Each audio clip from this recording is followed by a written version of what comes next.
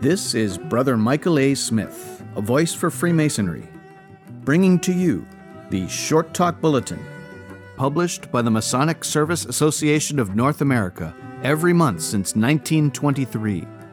This, the Short Talk Bulletin podcast, is produced in cooperation with the MSA and is made possible with the generous support of a grant from the Grand Lodge AF&AM of Minnesota. Volume 18, Number 5, from May of 1940. The Freemasonry of Utopia, written by Brother Carl H. Claudy. Ah, brother, could you and I with him conspire to grasp this sorry scheme of things entire, would not we shatter it to bits and then remold it nearer to the heart's desire? So sang the Persian poet more than 800 years ago, and since his day many a philosopher has tried, on paper at least, to remold the world nearer to that perfection which all seek and none attain. The most famous Land of Heart's Desire is the Utopia of Thomas More from 1516, the name of whose ideal country of perfection has been given to all those dreams of a realm of peace and plenty, where sin and strife abideth not, where all is happiness, and where, indeed, neither moth nor rust doth corrupt, and where thieves do not break through nor steal. Let us adventure into Utopia and examine the Freemasonry of that land that never was. Every Freemason in Utopia is an interested brother. Sincerity and steadfastness of purpose are essential parts of the character of every Utopian. Hence, none apply for the degrees who do not know what they want. As every lodge in Utopia has splendid officers, and all lodge meetings are interesting, no Utopian Freemason ever stays at home on lodge nights to listen to the radio. He attends his lodge not only because it is of interest to him, but because the Utopian Freemason feels a sense of obligation to the officers who lead his lodge, and to the brethren with whom he has voluntarily assumed the ties of mutual aid. The Utopian Freemason knows that neither the master and wardens, nor any of them alone, can conduct a successful lodge meeting. He knows that every brother who attends his lodge adds by one to the joy and success of the evening. The Utopian brother does not sit back in his seat and let George do it. Nor does he say, "What have we officers for? We elect them, let them do the work."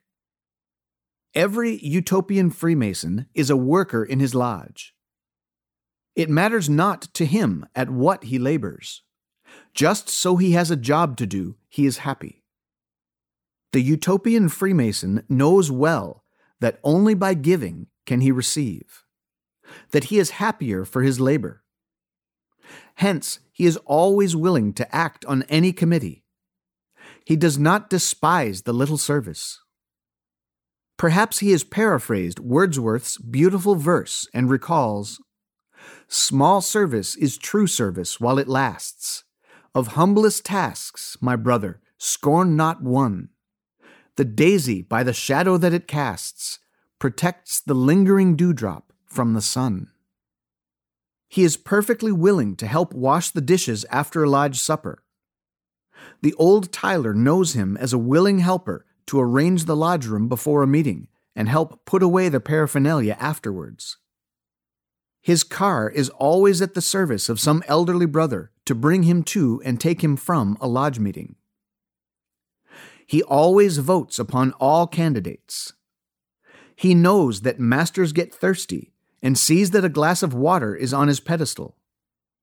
His pencil and notebook are in hand on big nights to note every visiting brother by name and lodge, to hand to master or secretary. His idea of a lodge meeting is, "What can I do to make it a success?" And then he goes and does it. Even in Utopia, supposedly, not everything is of the heavenly. If Utopia is inhabited by human beings, No human is perfect there, any more than here, no matter how he may strive for perfection. So perhaps even in utopia there may be criticism. But the utopian brother exercises it only constructively. He does not say, "Well, the master might have known there would be a crowd and not waited until the last minute to think of extra chairs.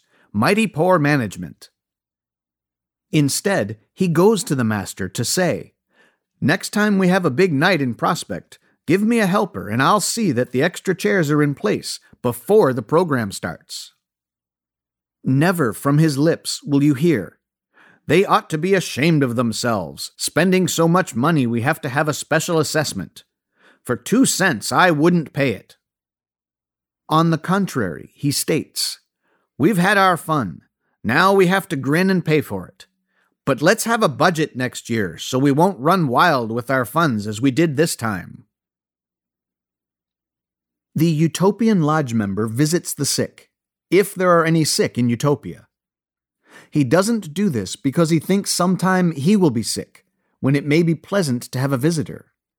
He does it because he conceives that brotherhood means acting like a brother. For the same reason, he is never absent from lodge when lodge attends church or from a lodge funeral.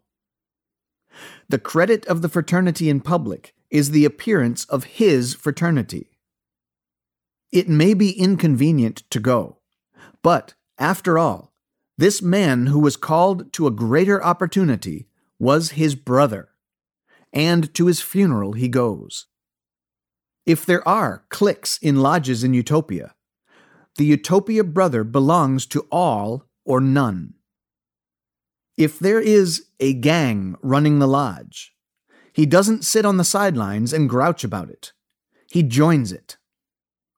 If it is one of those lodges where no one has a look in who hasn't been a member at least 10 years, he makes himself so popular and well-beloved that the gang wants him. If his lodge is one of those of which it is said, "Oh, Utopia Lodge, that lodge is run by the secretary," he does not join the chorus, but goes out to uphold the secretary's hands if his running the lodge is beneficent, and to change conditions if the secretary assumes too much power and authority to the detriment of the lodge. Utopia Lodge has no financial troubles. Every brother pays his dues in advance. Do not say, "But that is but a dream." It happens in some, not many, lodges in the United States. There's no mystery about it, nor yet any magic. Every utopian brother pays his dues in advance because they buy him something different than he can purchase with the same amount elsewhere: friendships, contacts, a happy philosophy of life. Having paid his fees for the privilege of having the degrees conferred upon him, he protects his investment as does any prudent man. He knows there is nothing which the amount of his dues, be they $3 or $30 a year, can buy him, equal in joy to the satisfaction of being a real support to his lodge. A dependable brother whose word is as good as his bond. If by any mischance he is in hard luck and has not the money to pay his dues, he does not permit the lodge to carry him without a word. He explains to the master why he cannot pay this year, knowing that the lodge will always remit his dues if it knows his case is worthy. Utopia Lodge knows in advance what its spendable income is to be, because it can count on so much dues from so many brethren. Its fees, being a fluctuating amount, are never put into the general fund for purposes of running the lodge. All fees are put into a special charity fund, from which the income alone is used. Utopia Lodge runs strictly according to a budget. Before any new year, the finance committee or the trustees or both together submit a budget for lodge action. This allocates the income between necessary expenses, rent, heat, light, salaries, supplies, entertainment, jewel for the retiring master, etc. a certain amount is set aside in the budget for charity. Charity being a demand which fluctuates, it's not possible, even in utopia, to determine its amount exactly in advance, as is known of rent and supplies, etc. The budget sum for charity is the average of that needed during the past 10 years. Inasmuch as the budget charity money is supplemented by the income from the Special Fees Charity Fund, almost invariably the budgeted amount is greater than is needed, so that the new administration has a substantial sum to use or to convert into the charity fund. The utopian brother knows that there is but one mental attitude worth considering when elections are the business of the meeting. If the utopian lodge members are convinced that the candidate for office wants to serve for the love of service, and if to that he adds a natural ability to lead, to plan, to inspire, and to enthuse, the candidate is elected. Every officer in Utopia Lodge learns all the ritual and learns it well. They regard degree work as a great responsibility. They know that it is just as wrong to cheat or defraud a candidate of a solemn and impressive degree as to steal his money. The lodge officers feel also that inasmuch as Freemasonry is a character-building organization, and because no man can ever get to the end of the lessons taught in the degrees, good degree work, with impressive ritual and accurate floor work, is a duty they owe the members on the sidelines, as well as to the candidate. Unlike members of far too many lodges, the members of Utopia Lodge do not drop the newly raised Mason like a hot brick and leave him to shift for himself, a stranger in a strange land, the minute he has signed the bylaws. There is a special committee on new members in the Utopia Lodge, and membership upon it is considered a great honor.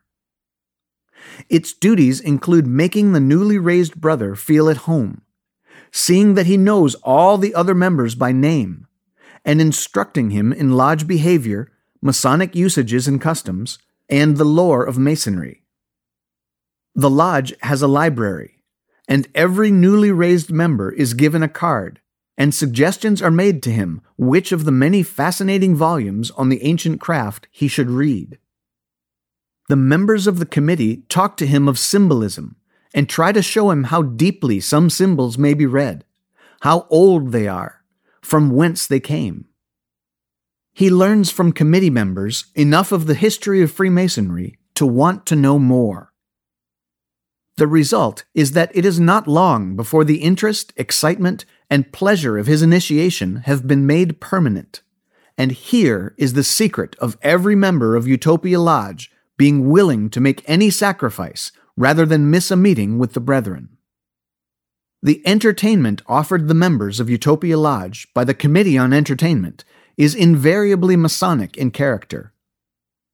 Not here will you find zither players, clog dancers, political bigwigs asked for their civic prominence to make a speech on statesmanship in Abyssinia or my travels in the Orient. The members of Utopia Lodge know that they can see a better picture show for a few cents outside the lodge. They can hear better civic speakers, see better entertainment in school and church, and so demand the one and only thing in lodge entertainment which can be had nowhere else in the world, and that is entertainment of a Masonic character. Utopian entertainment committees know full well that this does not mean long-winded and dry speeches. They do not ask the mayor, the local congressman, the president of the Board of Trade to speak on Masonry, merely because these gentlemen happen to be Masonic. They know that such speeches usually include a reference to the love of the fraternity, which the speakers vow they possess, then go on to a sermon based on, "Be good, follow Masonic principles, and you will be happy." They know that such addresses usually wave the flag, include a touching reference to the old homestead and the speaker's gray-haired mother, continue to exult in the little red schoolhouse, though it has long since given way to the consolidated school almost everywhere, and ends with a statement which includes George Washington, the statement that all Washington's generals, all signers of the Declaration of Independence, all presidents of the United States were Masons, and concludes with a deathless pronouncement that while Masonry lives, democracy can never die, or vice versa. Utopian Masonic speakers know the romance and the interest of Masonic history and tradition, and so interest their audiences. Utopian Masonic entertainment includes Masonic debates, Masonic games, Masonic plays, Masonic speeches by men who know something of the romance, the history, the excitement, the intense interest of Masonic happenings. As a result, on nights when entertainments are produced in Utopia Lodge, not only do all resident members come as usual, but every Mason within visiting distance helps crowd the room, and each brother carries home something of a permanent nature to enrich his mind and heart. Grand Lodge in Utopia is not provided with a steamroller, nor is its business always cut and dried. A hard-working Grand East, of course, provides some members on every committee, since in the Grand East is knowledge of conditions that masters and wardens who come but once, twice, or 3 times to Grand Lodge cannot have. But masters and wardens are informed as to Grand Lodge affairs. They read not only the proceedings of their own Grand Lodge, but also the fraternal reviews of other Grand Lodges. They have full knowledge of the aims of Grand Lodge. If there is a Masonic home, they have visited it. If there is a Masonic charity foundation, they know its finances. They know something of Masonic law, and they take part in full and free discussions on the floor of Grand Lodge. When a vote is taken, the body as a whole knows the sentiments of all the brethren, not merely those of the committee which is brought in a report, and move it be received and the recommendation adopted. Members of Grand Lodge in Utopia do not starve their governing body. They know that a Grand Lodge cannot do good work with a pittance, that a Masonic home cannot run on the same meal budget that might do for a prison or a poorhouse. They want the proceedings to be well-printed volumes, full in reports, and not cut down to save a printing bill. Nor is there ever a lodge in Utopia in debt to the Grand Lodge, for it is a matter of universal practice to set aside the funds that belong to Grand Lodge as fast as they come in to the particular lodge, instead of covering them into the General Lodge Fund, spending them without thought, and then being suddenly faced with the need of paying Grand Lodge dues with no money in sight. Odd as it must seem to some Freemasons who not only do not inhabit Utopia, but have never even heard of it, no master, warden, past master, Grand Lodge officer or past officer ever leaves any Masonic meeting to grouch about what they did. They is we in Utopia, and the will of the majority becomes the purpose of all when it is finally expressed. It must be admitted that the utopian Freemasonry pictured is indeed only to be found in the never land of heart's desire. But there was never anything worthwhile accomplished without someone first dreaming a dream of something better. It does no harm so to dream. If even a part of the dream were made by any of us to come true, it would do great good. It is not impertinent to suggest that we ask ourselves, each and every one, am I doing anything to bring the Freemasonry of Utopia to my lodge, my Grand Lodge, to my own heart?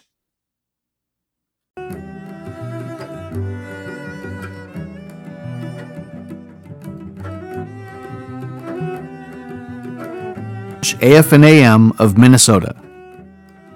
This has been the Short Talk Bulletin Podcast, produced in cooperation with the Masonic Service Association of North America, and is made possible through a generous grant from the Grand Lodge AF&AM of Minnesota, who have been engaging and inspiring good men who who believe in a supreme being to live according to the Masonic tenets of brotherly love, relief, and truth since 1853.